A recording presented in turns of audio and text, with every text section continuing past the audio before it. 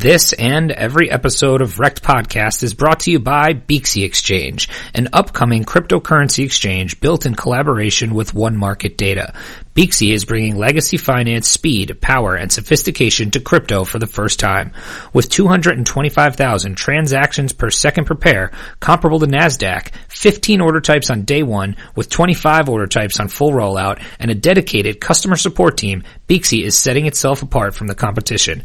Check out Beaxy today at Beaxy.com and pre-register today at Beaxy.com/registration to get your free Beaxy Exchange tokens. That's Beaxy.com, BEAXY.com. This is Apo Agbama with the ArvoDex Project, Wrecked.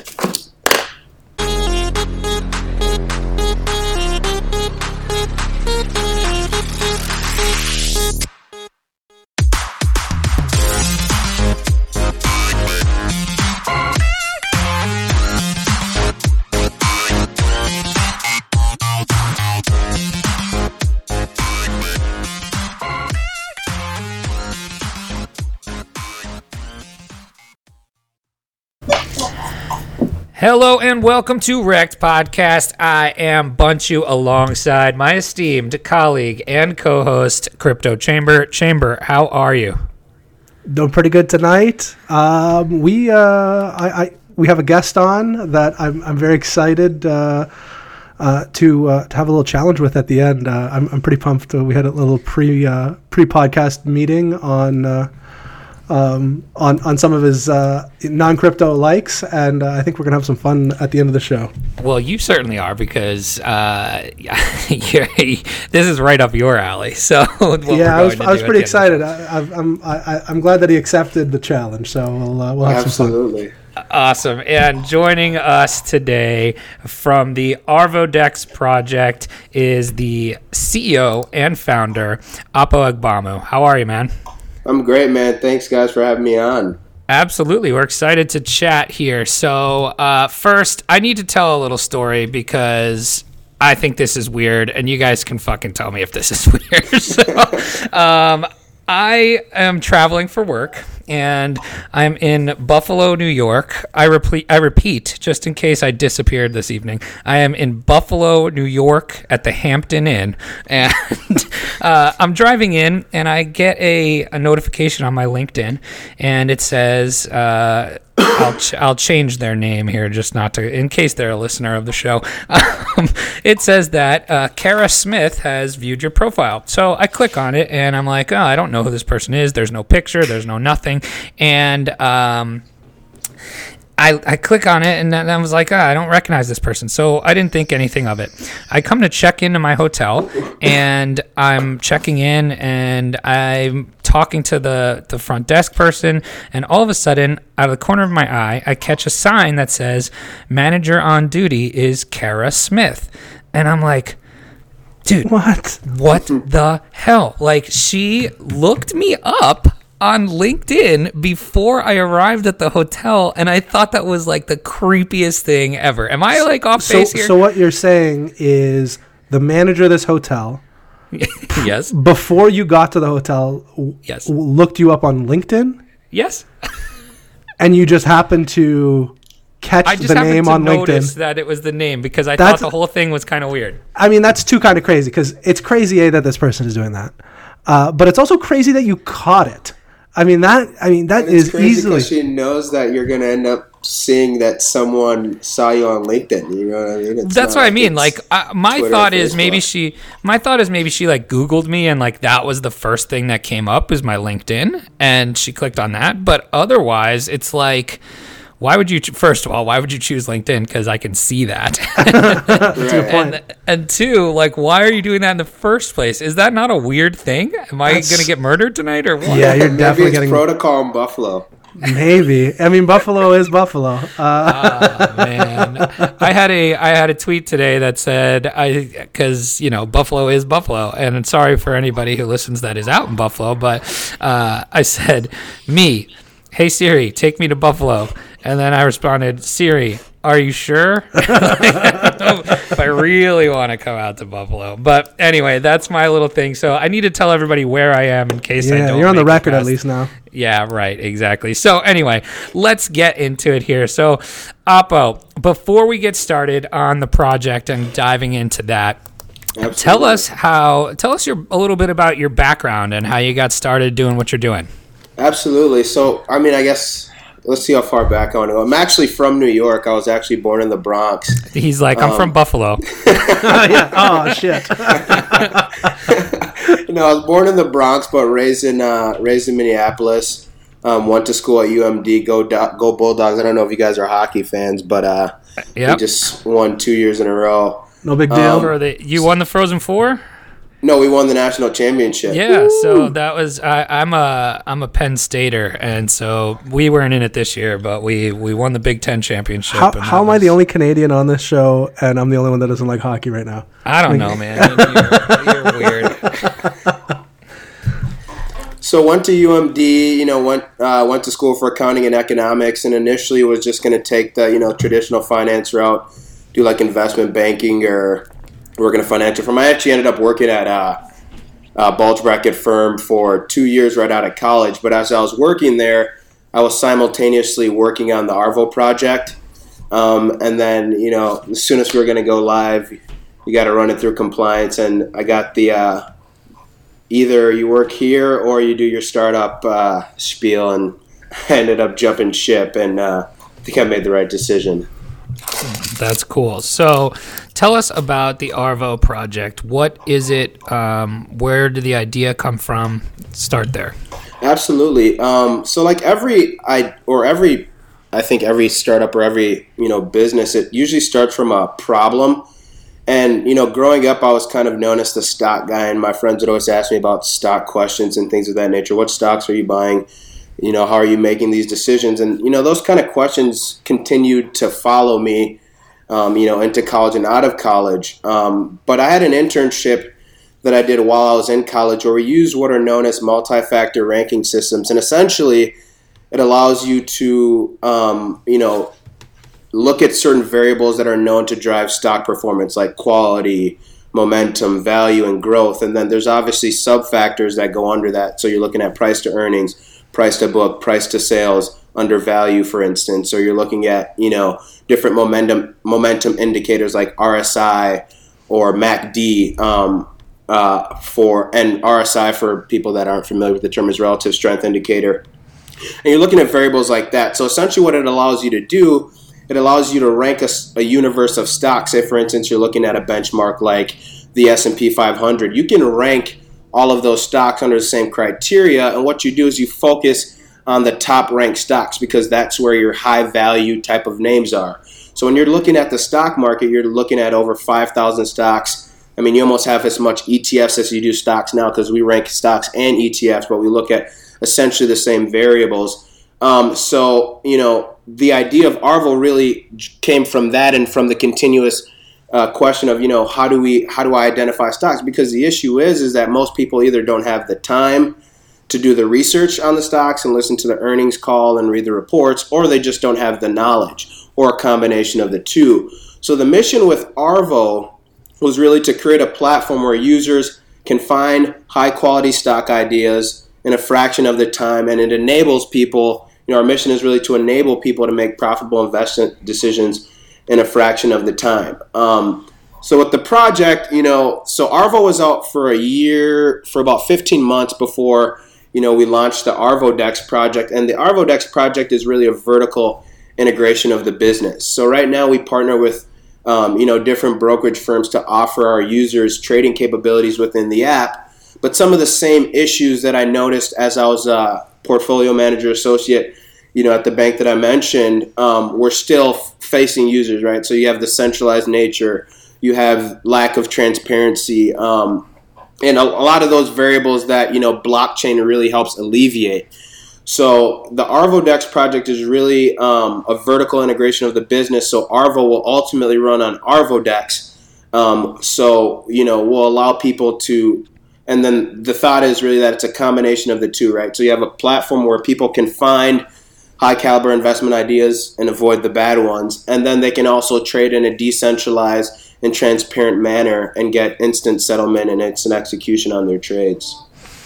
That's pretty awesome. So describe, I'm kind of lost with the vertical integration idea. So how does that enable the project to, succeed further? Absolutely. So if you look at it, right, so right now, as I mentioned, we partner with brokerage firms. So for instance, one of the firms we partner with is a firm called Tradier. But so we have to outsource that trading capability, right? So that's a cost that we take on for our users, and our users get unlimited trading once they sign up for, Tradier through our platform. So the thought is that by creating ArvoDex, and ArvoDex, there's an extra E there because the DEX stands for Decentralized Equity Exchange. So by creating ArvoDex, we'll essentially be running on our own brokerage platform, right? So we're in the process of becoming a broker and doing all those things. So vertically integrating the business in the sense that not only do we provide people with the scores and the smart equity price targets, but we also allow people to trade in a transparent manner because the settlement happens on chain. The order matching happens on chain. So there's a lot of execution. I mean, everything is transparent in terms of pricing execution. So for instance, right now, if you were to trade through, any broker, really, you take the price that they give you, right? I mean, obviously you can see what it's trading at, but you're not necessarily sure that you're getting the right price or the most optimal. I think that's probably a better word, the most optimal pricing execution. But when you have an on-chain order matching engine, you can see exactly what the best price was at that time, and you can see whether you got filled at the best price. So that's really what we're trying to do is that, not only are we trying to enable people to make smarter investment decisions, but we're also trying to enable people to, trying to restore faith back in the essentially the brokerage community, because there is no platform like ArvoDex out there. There's really no decentralized stock exchanges, if you will. Everything is centralized in central depositories, and power is really consolidated among the big players in the industry. Yeah, that's actually pretty interesting concept because, I think, being in crypto, we kind of understand that the power of decentralization and what it's good for, and that's definitely a avenue that has, all centralization, like you just mentioned. Yeah, it's all centralized. Yeah, so that's a pretty cool concept there. So. Talk a little bit about the social aspect here. So I see you have a area called quantitative social trading. Talk a little bit about the social aspect there. Yeah, I think social trading is a big. I'm sure you guys have heard of like StockTwits and other social trading apps. It's just really creating an environment where people can dialogue. Talk about different trading ideas, talk about different trading strategies, and I think it really creates a holistic platform where people don't feel siloed off, right? It's not like I just create my account and I just trade based on my own, information or whatever it may be. But you really create a community among the various Arvo users where people can dialogue. We have an interesting timeline where instead of, your typical timeline where you see, change in price, you see change in rank. So while you're scrolling through your timeline of people you follow or influencers or whatever it may be, you can find ideas in that process because you can see, okay, Apple's up 18, over the last day because our ranks update daily. So based on that, someone could click on Apple's profile and immediately, feel inclined to make an investment because there is that change in rank or that delta that's positive. Or, it could be the completely opposite where you see a change in rank to the downside. Another interesting component of our quantitative social community, if you will, is we have a fantasy investing league where users can compete and win cash prizes in the main league, but then they can also create their own league that's either public or private and invite family and friends. And again, in this league, it's really different from any other simulator or fantasy stock league in the sense that we show you the change in rank. So you kind of have a helping hand in terms of figuring out which stocks is best to buy. So for instance, if you were to go on, like Yahoo Finance or Investopedia, not to name drop or anything like that, but those fantasy investing leagues, you kind of have to have an idea of what stocks you want to buy in those leagues ahead of time, or do some searching in terms of different portfolios or whatever it may be. But the whole, inspiration behind Arvo was to streamline the decision-making process, and the ranks and change in ranks help users do that. So that's really the quantitative social investing component. Yeah, I think the fantasy aspect is pretty cool as well. I, for one, am big into not only fantasy sports, but, we've had the guys from Hero on. I'm a Hero addict, so any kind of the social gamification of this stuff, I think, is pretty interesting. Chamber, we're going to have to go head-to-head here, I think. 100%. This reminds me of when I was a kid. I was like maybe a sophomore in high school, and I'm a little older, maybe a little. I don't know how old Oppo is, but we'll assume I'm older than everybody here. It was the early days of the internet, and one of the first games I remember playing online was it was kind of like this, where it was like a stock fantasy league, but the stocks you were buying were professional athletes. So you would buy like cool. It was awesome. So it would be like their stock performance would be dependent on their daily performance, like in the game from the previous evening. So you could pick up like hockey players, football players, didn't matter. It was a very cool game. I've gone perusing a little bit to try and find something similar to that, but I've never found that ever again. Yeah, and the nice thing with the fantasy component too is that it gives those people who aren't comfortable putting real money to work an opportunity to get an idea of, how the market dynamics works, because everything in the app is essentially real time from an information and pricing standpoint. So you're getting real time prices, you're getting real time news. You get all the Wall Street information in terms of analyst recommendation, analyst price targets, and things of that nature. So it's really kind of a holistic platform in the sense that, before you do transition to opening an account of your own and doing equity trading, you can really get, you can win some cash prizes and free memberships and things of that nature using, the fantasy component of the application. That's awesome. Yeah, we'll have to get a Wrecked podcast league going for our Twitter, or not our Twitter, our Telegram group. And it's actually, when you were talking about that and creating the community for the trading and stuff, I think that holds so true with. Think about what we do on Twitter, right? You have people posting charts and, financial advice, if you will. And people follow those and create communities and split off into, separate telegrams or groups and things like that. And I think, so that social aspect is definitely attractive. And I think, like you said, otherwise you're kind of trading and doing this on an island. So whenever you can kind of take some, community aspect to it, I think is super important as well.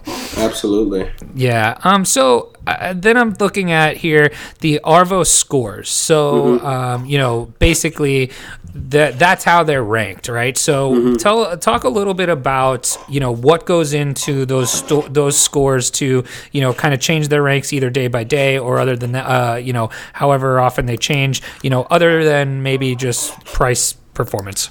Right. So for instance, as I mentioned, there's 4 main variables that we look at. It's momentum, it's quality, it's value, and then it's growth. So under growth, for instance, right, you're looking at change in revenue, you're looking at change in earnings, you're looking at earnings surprise.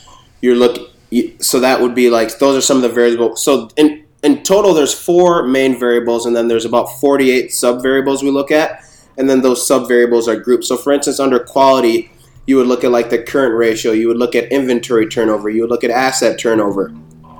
Under value, you would look at price to earnings, you look at price to sales, you look at price to book. Under, what was the other?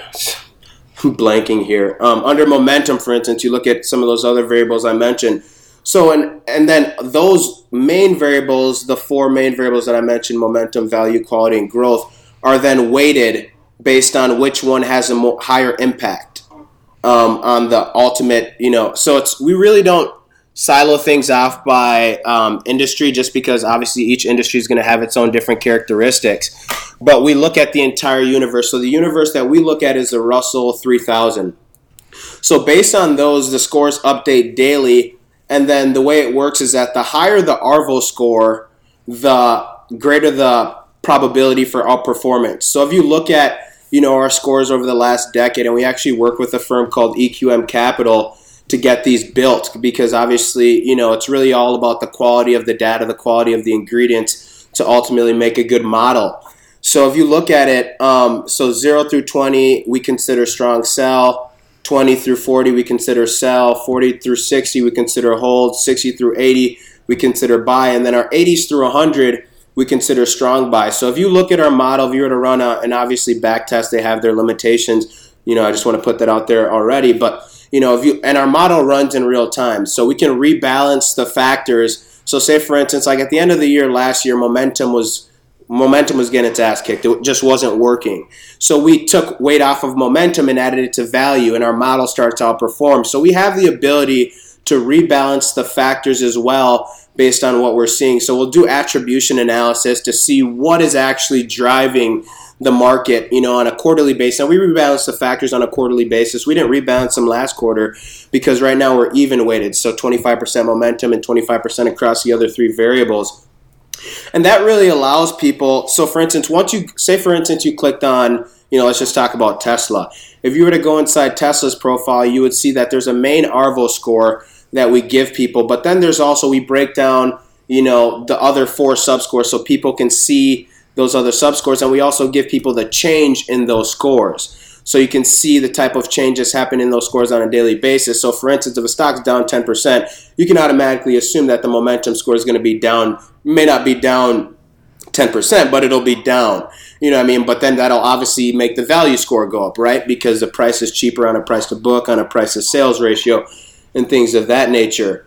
So that's really kind of our approach, is that it's kind of a discovery tool. And then we also compare each company to its industry. So you can see how, for instance, Tesla compares to Ford or GM, right? So Ford's obviously going to have a much higher value score than a Tesla, for instance. So it's really kind of a neat tool in the sense that you can compare stocks to their industry, you can compare it to their competitors, and then you can also compare it to the entire universe, since everyone's essentially on the same plane.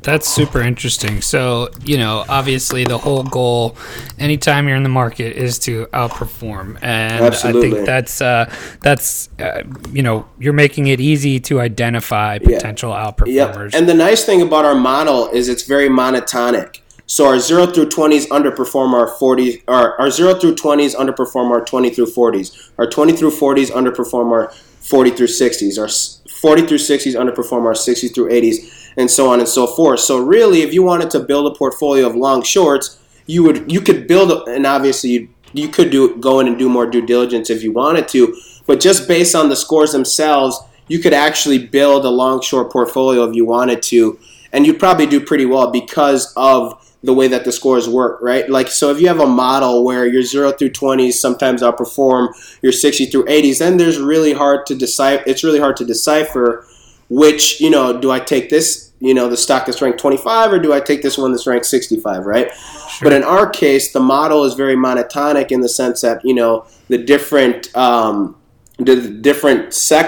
different groups actually perform how they're supposed to based on their rankings. So it's nice in that respect. Yeah, that's pretty awesome. Chamber, don't you wish you had something like that now, where you can where you could identify where you might outperform versus underperform? Yeah, in many facets of my life. Not just financially. That's right. Anyway, that's cool. So, Chamber, you have any questions before I move on to some other stuff? No, I was just more curious on, and I'm sorry if I'm treading on you a bunch, but what's coming next for the project? A lot of things are coming next. I mean, obviously first and foremost, it's just building out. So ARVO will continue to develop. I mean, we have some new features that are coming out. So right now we also rank themes. We rank themes and we rank ETFs. So for instance, we rank about 300 themes in total. but on the app we only show users about 50. So we'll be rolling out at least 50 more themes over the coming month. So for instance, if you were to go in and you were to go to aerospace and defense, you could see what that industry is ranked. So you could see what the value score of the industry is, the growth score of the industry, and the other variables that I mentioned, and then you can see what the overall score is. But the neat thing about that is that you can also sort all of the companies within that industry by value, growth, momentum. So say, for instance, you like aerospace and defense, but you want to focus on the value stocks within that space. You could click on the theme and then sort it by value, or sort it by growth, or sort it by momentum, or sort it by quality, in order to find stocks within that industry or that theme that meet your criteria as an investor. And then on the ETF side of things, we rank ETFs by the same variables, but then we also go a little bit deeper. We give information on the type of fees that you pay on the ETF, who's the custodian of the ETF. We break down sector percentages, so 20% tech, 15% financials. We break down industry, we break down sub-industry, and we even break down currency in case the ETF is an international ETF. So it's kind of, and then going forward, we look to build that out even more. And start ranking cryptocurrencies as well, and rank options as well. Options will come before cryptocurrency. But I think in the crypto space there's not a lot of quality data, and I mean that in the respect of no, you're correct. There isn't. I mean, there's not a lot of quality data, especially if you're comparing it to something like the stock market or the options market. You take what happened to VSV today, yesterday. Holy, like how are you supposed to predict that one? Yeah, exactly. And the thing is, and then you look at the article that says that like 95% of crypto volume is fraudulent. I'm not, and then right. So you can't, and again, that's why I'm always, kind of skeptical when I see a lot of, these crypto ranking models coming out, because every model is contingent on the quality of the model. If you want it to be a robust model, is really going to be contingent on the quality of data that goes into the model. Like a garbage in, garbage out scenario. Exactly, absolutely. So if you're putting in information in your model that is biased or skewed a certain way, then your results are ultimately going to be skewed. And then with these models, a lot of issues that people have is that they look at the absolute number, but then you have an autocorrelation issue that comes into play, because most of this data starts at the same central point, and then obviously as it goes out, because it's time series data, it continues to be correlated. Really what you want to be looking at is you want to be looking at the change in that rank or whatever it may be, because that's what's going to be able to let how the quality of the ultimate score that you give. So, really, we're working on building out a model for crypto, but it's really going to come down to the quality of the data, and we won't put out a model until we can get out quality data in terms of the different aspects that we believe ultimately drive crypto prices. Yeah, so that's actually a really good point. So obviously, that's the crux, right, of figuring out so in your opinion, for crypto specifically, what are the best, kind of indicators based on what we currently have available to us? Just that you've seen, because you've probably started working on something. Yeah. So, for instance, like the economic. So, for instance, I think this is probably, out of all the variables, because price is, it's so volatile, where it's like you could use that, but you discount it to some degree because there's manipulation. In Bitcoin SV's price, I got delisted, right? So that would, you have some fluctuation there. But I think the biggest one is the application of the ultimate market. So when you're looking at a crypto project, and I think this is important for the crypto community in general, and there's kind of that we versus them mentality, I think, so it's, I think it ultimately comes down to how big of an application does it have in terms of integrating actually into the everyday lives of users. So like people didn't start using the internet because they thought that the protocol was cool, right? They used it because it made their life easier. It made for instance, it made finding books easier at first. Now it's finding everything else that you want to find. So when you're looking at crypto projects that I think will ultimately be successful, it's looking at what's the ease of adoption, right? And that's one thing that we really took into consideration with Arvodex, which is why we're not a tokenized platform per se. And I think that's what ultimately will make ArvoDex scale quicker and easier to adopt, is that people have the traditional brokerage experience. You're trading traditional equities. You're not trading a tokenized equity, right? So for instance, we can onboard traditional equity assets. So from Fidelity, from TD Ameritrade, from Tradier, from from Robinhood, we can onboard those assets. But a tokenized platform couldn't do that because they're not trading traditional assets. They're creating an equity market on their own blockchain or their own platform, right? So someone who wants to create an account with that platform has to start from zero, or they have to sell traditional assets and then, use that money to fund their adoption of this new platform. Where in our case, you don't have to do that. You can transfer assets traditionally, and then we essentially have a credit system because ArvoDex is a fork of Stellar blockchain. So I'm not sure how familiar you are with it, but there's an anchor system that it essentially works in an anchor way where everything that is in the traditional person's brokerage account is also reflected in a digital wallet, and that's what they use to transact on our blockchain. So say, for instance, you've got Jim who's got $25,000 in cash and he's got 200 shares of Apple.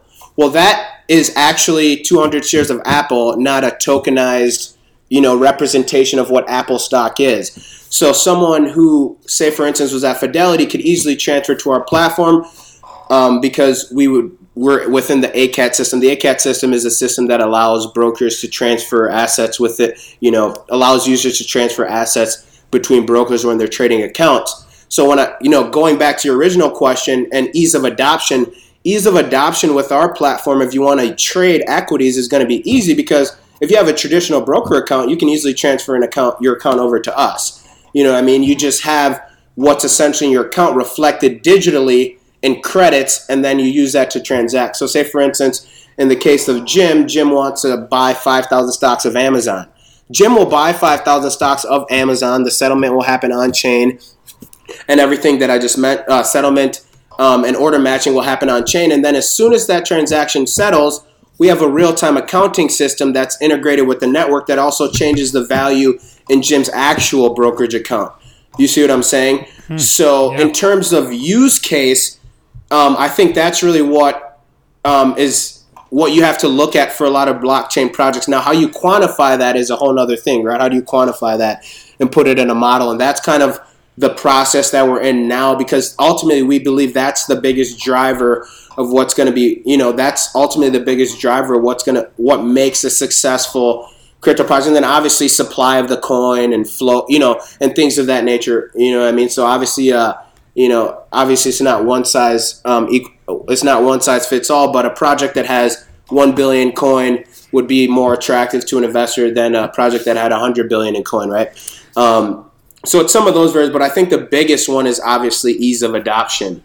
And ultimately making it easier for your everyday person who may not be a cryptocurrency or a blockchain enthusiast or specialist. How do you make this easy for them to use? And ultimately it's aligning it with what they're traditionally used to is, I think, what separates, successful crypto projects, and ultimately what separates ArvoDex from other tokenized platforms. Yeah, that's interesting. I think the really cool thing is that you can integrate with traditional brokerage accounts, and that's super easy to use, it sounds like. So so now you will have a native token on the platform, correct? Absolutely. So for our ICO, we're using ERC20 just because of the compatibility with other tokens, the healthy community around it, and just the platform in general. But ultimately, there will be a native Arvo coin that is interchangeable one for one with that ERC20 once the platform goes live, and then that token will be the fundamental token for the platform on a go-forward basis. And that'll be on the Stellar network? Yes, correct. ArvoDex is going to be a private blockchain. It's going to be a fork of Stellar. Sorry, yes. Yep. the token sale is going to happen on Ethereum with ERC20, and then it will get 1-for-1 swapped on the back end after that, correct? Absolutely. Got it. So that's pretty interesting. So now talk about what the benefits of that token, what the use will be on the platform. Yeah, there's a lot of different use cases. For instance, and this is kind of a unique thing about the platform as well, is that people will get rewarded for trading on our platform. So, you'll get a percentage value of whatever your ultimate, so say for instance, I'm just speaking hypothetically right now, but say you have a $10,000 trade, you'd get $10 in Arvo coin for trading. So there's a reward component to it. You can use it for margin, you can use it for collateral, you can use it for paying your subscription for the Arvo platform. From a B2B perspective, businesses can also use it for those same use cases. You can use it for staking, and then you can use it as a means of transacting within the ecosystem.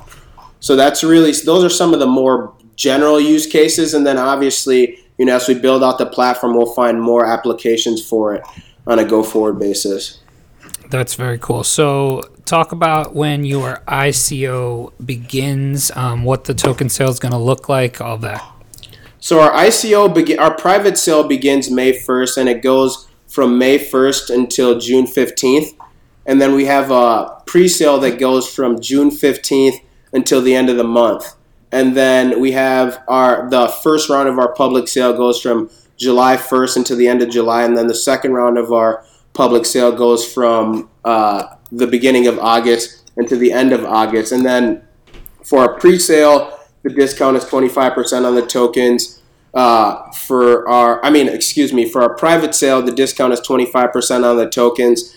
For our pre-sale, it's 15 to 20% discount. For the first round of our public sale, it's 5 to 10% discount, and then for the final round, it's 0 to 5%. So there's 500 million Arvo coins in total, but for the pre-sale, for the entire ICO component of it, we're offering 200 million of the coins, or 40%, and then 25% is being allocated to ecosystem rewards, and then for business development, because part of what's going to make the network grow is partnerships with other brokers. So 90% of brokers are categorized as small brokers, and that number is actually, and so that there's about 3,800 brokers that are categorized as small brokers. So that's really going to be our target market in terms of building out the liquidity within the network, because every broker you onboard adds liquidity to the network, and then you can trade on a peer-to-peer basis. So 15% of our tokens are reserved for business development or quote-unquote partnerships. Another 15% goes to employees, and then the rest is for our ongoing referral program, our token advisors, and then our bounty program. So that's really kind of how the distribution of the tokens will work. But ultimately, only 40% will be for sale in the initial process. Sure. So tell us a little bit about what's coming down for the roadmap for the rest of this year and the beginning of next year. Absolutely. So we have, outside of the super technical components, we're going to register to become a broker. Starting in August, we're filing our second utility patent, in November. Arvo, our desktop version, will be coming out in the first quarter of 2020. So right now we're only available on iOS and Android, but we've listened to the feedback of our users, and there's really a need for a desktop version. And actually, personally, I'd like a desktop version because sometimes you just don't want to. You need more of a bigger screen, and then that'll also enable us to offer some different information that's displayed better on a desktop than it is on a phone. And then part of the neat part of the network is that we also have a network accelerator. So our network accelerator will launch in 2020 as well. And then the iOS and Android version 3.0 will launch in the third quarter of 2020. And the 3.0 version is where I mentioned is where we're going to try to start adding in, the options. The options model is fairly robust already, We're just doing some more testing on it before we ultimately launch it. So that'll be out in the 3.0 version. And then we'll launch a beta version of our crypto model as well in the third quarter of 2020. Once we work out some of the kinks in terms of the quality of the data and things of that nature. And then the goal is to have the ArvoDex testnet or beta launch also in the third quarter of 2020, with the ultimate platform being launched, depending on how the testing goes, in the first or second quarter of 2021. Very cool. So I just had one question. Back to the network incubator launch. Can you just talk about what that is a little bit? Yeah. So the real inspiration behind the network incubator is that so Arvo is a consortium blockchain / private blockchain. It's not public in the sense that users require some degree of anonymity when they're trading equities. Like, you don't want everybody, like, for instance, like with Ethereum, you can essentially track people's transactions down to a T if you know what their public key is. So there's some anonymity that's needed with the Arvo blockchain or with the ArvoDex platform. So the network incubator is really about investing in companies that can push the network forward. So, for instance, one thing that we're really, or one of the inspirations about building ArvoDex is giving access to U.S. equity markets to foreign investors, right? So, in this case, either through partnership or through an investment in the incubator, say, for instance, there was a blockchain project that was in the FX space. We could bring them on, and now users on our platform, so say that FX, and again, I'm speaking hypothetically, but say that FX provider is now integrated on our blockchain as an anchor. So they're the FX anchor of our blockchain. Someone who's, say, for instance, lives in Japan and has yen can convert their yen to dollars, trade U.S. equities, and then when they want to sell, they can sell in U.S. and then convert it right back to Japanese yen. So that's really kind of the thought, is that we're going to be adding on different financial services company, because really ultimately what we're trying to build a decentralized financial system. So we'll be looking at, FX companies, insurance companies that can add value to the blockchain, and then, help facilitate ultimately, the smooth, different capability or different aspects of people's financial lives. So, for instance, FX is one, insurance is one, real estate is one. So any type of platform that we believe, our focus is on financial firms, any type of blockchain project that we think can help move the ecosystem forward in that respect is what we'll be investing into. And then from an incubator standpoint, that allows us to really work with them intimately. And, not only in respects of development, but in terms of marketing the project, in terms of thinking through the tokenomics of the project and all those other variables that ultimately lead to a successful project down the road. Because I think, the problem that some projects has run into is that they kind of try to run before they can walk.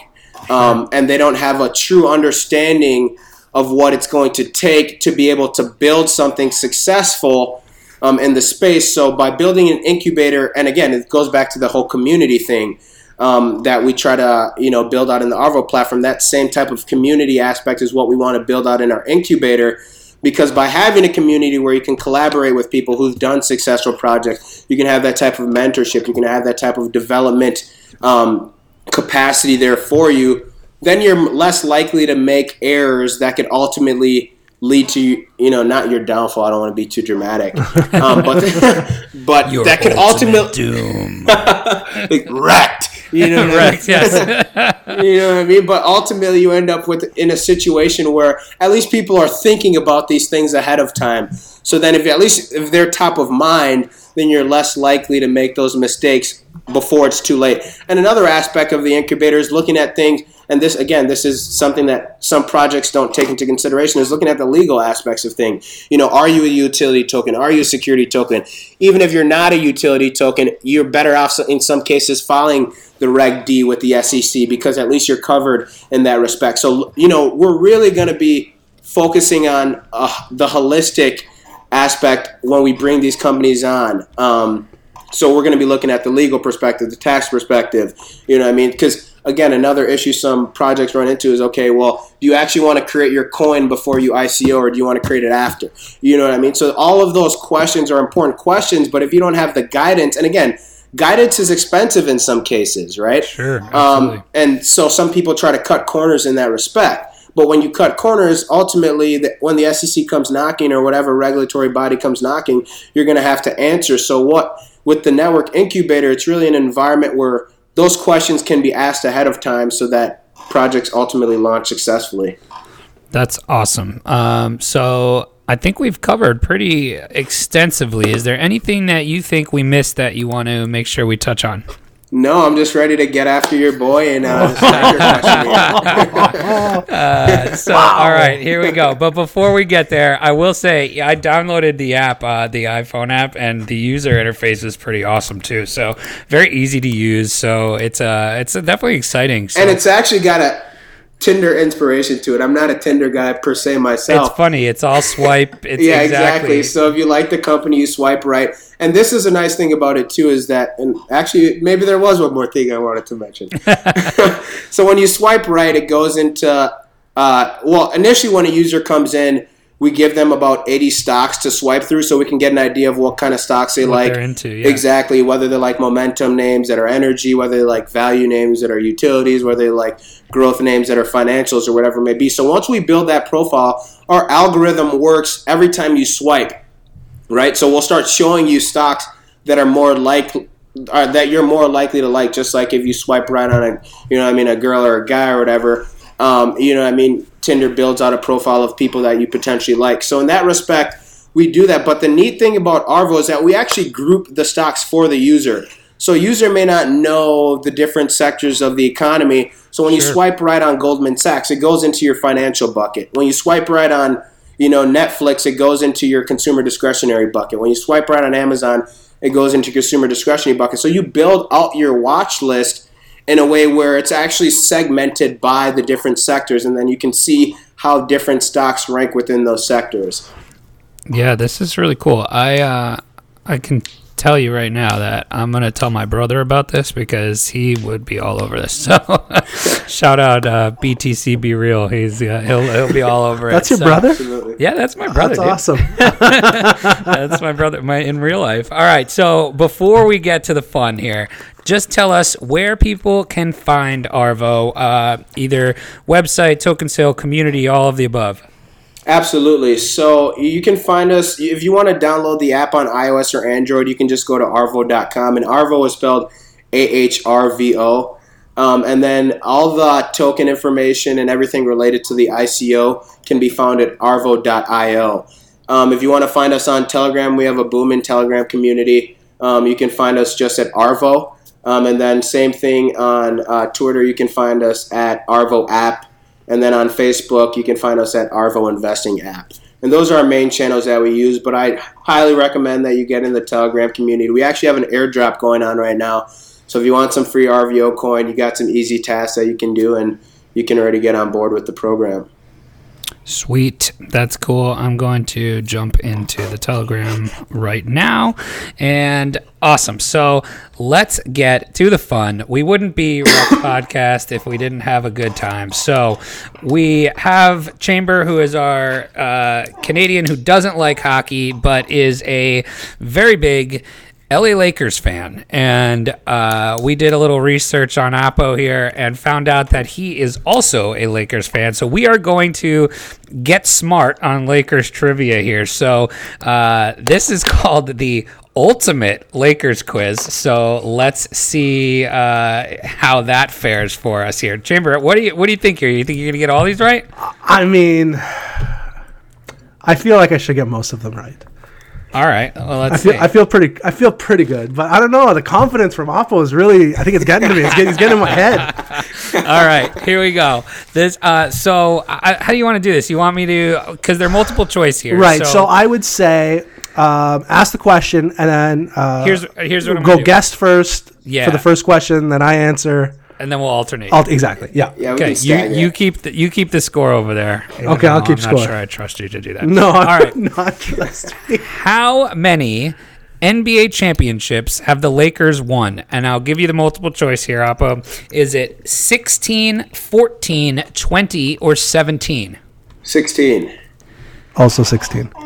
Both of you say 16. 16 is the correct answer. I would have guessed 17, and I would have been wrong. That's the Boston Celtics. That's what I realize that now. Okay. Now, Chamber, you get the first guess here. Yeah. What city did the Lakers first start in? Is it Minneapolis, Los Angeles, Sacramento, San Diego? Minneapolis. Minneapolis. That is correct. Wow, we're 2 for 2 here. We might be I got the vintage blue Minneapolis Lakers What? jersey. Actually. Nice. Number 8? That's sick. Got the Kareem. Ooh. I wanted to get the Lonzo Ball one. You're really getting in my head right now.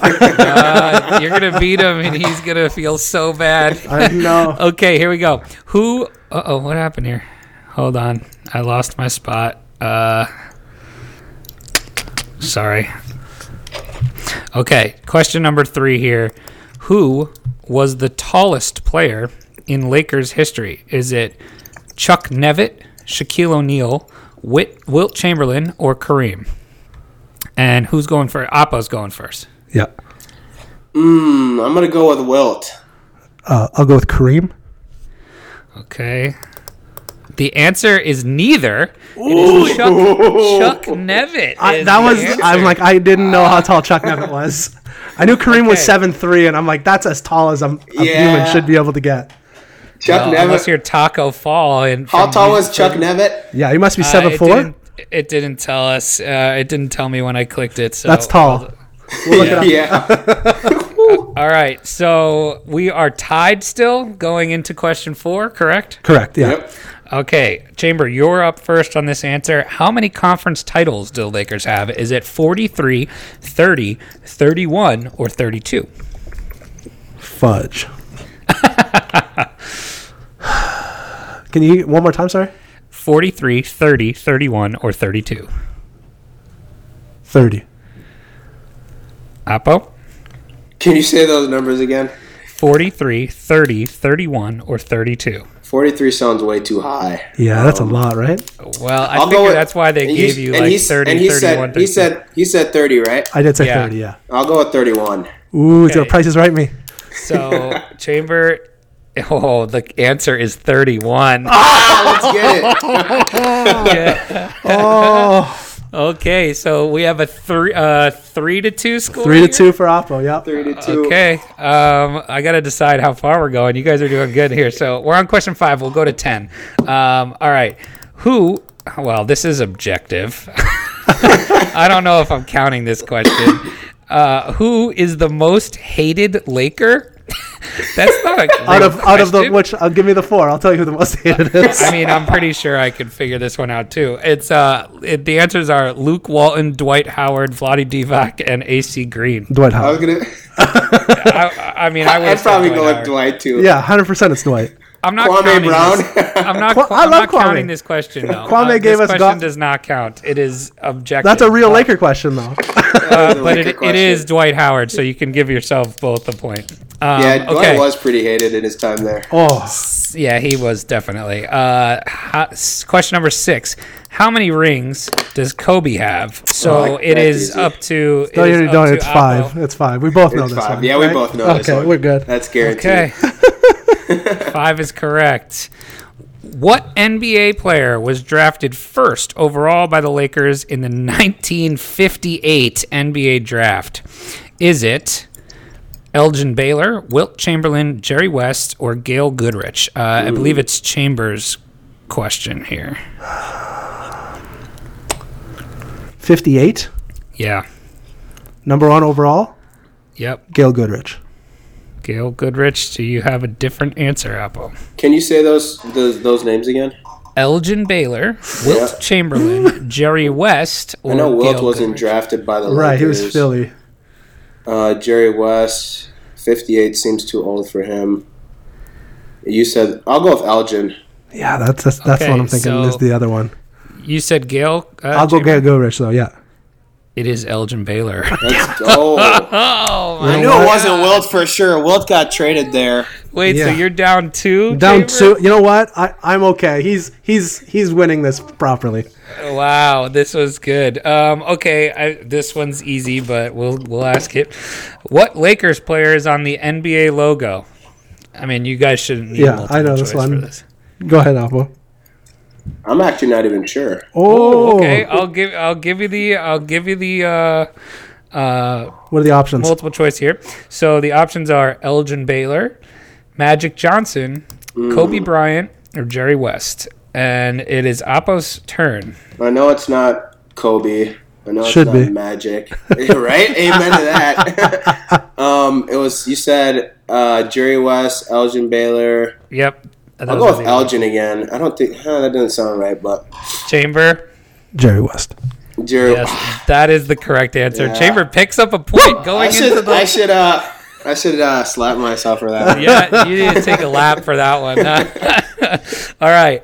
How many? Oh, this is interesting. How many retired numbers do the Lakers have? Numbers Is it- or jerseys? It says numbers. All right. So that's a good reason you asked that. I'm sure. Because Chick's retired too. Right, but it's only a it has microphone, I think. How many retired numbers do the Lakers have? 12, 10, 6, or 9? And it is Chambers' turn for first guess. So I wonder how up to date this is because we just retired 2 of Kobe's. Well, that's why I figured you were asking jerseys or numbers. Yeah, exactly. I'm gonna go. See, I thought it was 14 now. Okay, so just for this was created in 2016. So, I think it's 12. I guess it's 12. Apo, any different? What were the answers again? I'm sorry. 12, 10, 6, or 9? I think it's 12 too. Okay, the answer is 9. Ooh. Are you sure? That's what That it's doesn't telling sound me. right. I In agree. 2016, I guess. So Well, this- yeah, we'll have to this go is back a and little take a look at the tapes. All right, so No Chamber- harm, no foul on that one. Chamber Exactly. is down 1 Yeah. with 1 to go. So the All right, best let's you go. can do is tie. Here And we Alpo go. goes first on this one, yeah? Yeah. So last question: when did the Lakers win their first NBA championship? Is it 1949, 1957, 1938, or 1950? This one's not fair because they were the Minneapolis Lakers at the time. You should know this, right? What was the answer? Sorry, I keep on asking, but the numbers keep on getting lost in my head. And then was this in the? Are you considering the NBA or when they were in the NBL? This says, when did the Lakers win their first NBA Oh, championship? NBA. Okay. Yeah. Not in 49, 57, 38, or 50. I'm gonna go 49. Chamber? I'm going to go 50. It is 49. Let's go. Because I know they were in the NBL until 48. Yeah. Oh, my goodness. You know what? You just got they- skunked. I mean, I wouldn't It's say funny. It's skunked. funny. Everyone makes fun of Minnesota because we don't win any sports. We don't win championships. So knowing what year the Lakers won a championship was kind of an easy one. You know what? Yeah, I yeah, am Lakers very at the time. proud. I'm very proud to lose to an adversary with your skill. I thought that Wow. was I've met my match. I thought Lakers you were fans- gonna wipe the floor when you were talking before the show. You were ultimately I mean, confident. I think my confidence was justified. Sure, you did well. I feel You like, got it wasn't I got what'd blown You, away. get? You got Yeah. 7 out of 10, right? And Yeah. if on some of those, if I would have answered first, like for instance, if on that one where you said 30, I was going to say 30 at first too. Right. But then you said 30 and you said it wrong. I'm like, all right, well, I'll throw on 31. There you go. So no, I think It's a toss. I think that was just 2 juggernauts going at it, and one person had to Exactly. win. exactly. That was awesome. We're all winners today. We are after all this. Exactly. Hey, if you're Lakers, the Lakers will be back. They They will be back. absolutely will be back. They will be back. That's awesome, man. So Oppo, thank you so much for joining us. We had an awesome time. Check out Arvo. It's a really cool project. I think it's just a really easy way to, accomplish do a lot of the work for you and make it foolproof, right? So check out Arvo. Again, one more time, where they can find you at, Oppo. You can find the app on iOS and Android at arvo.com, and that's spelled AHRVO. Any information related to the ICO you can find at ahrvo.io. Follow us on Telegram at Arvo, and follow us on Twitter at Arvo app. And then you can also follow us on Facebook or like our page on Facebook at Arvo Investing App. And thanks, guys, for having me on. This was a blast. I had a lot of fun. Especially having another Lakers guy on the I made my day. That made my day. Yeah, man. Awesome. So that's it. Anything you want to add, Chamber? No, man. Go Lakers. 2020, let's go. 2020's are here, right. baby. Let's go. All right, wait. Right before we go here, so we are in the midst of the NBA playoffs. Who do you have winning now? Doesn't matter. Yeah, doesn't matter. You're not even watching? Is that what's happening? No, You're not even watching? 100% not watching, yeah. Wow, okay. Yeah, I'm not going to watch until the finals. And the thing is, who has time to watch an hour, 30-minute game nowadays? Usually I just watch the 10-minute overview if it's a good game or whatever on YouTube. Yeah. Catch all the good points. Cool, man. Well, that's it. Thank you, everyone, for listening. And until next time, don't get wrecked, and that is financial advice.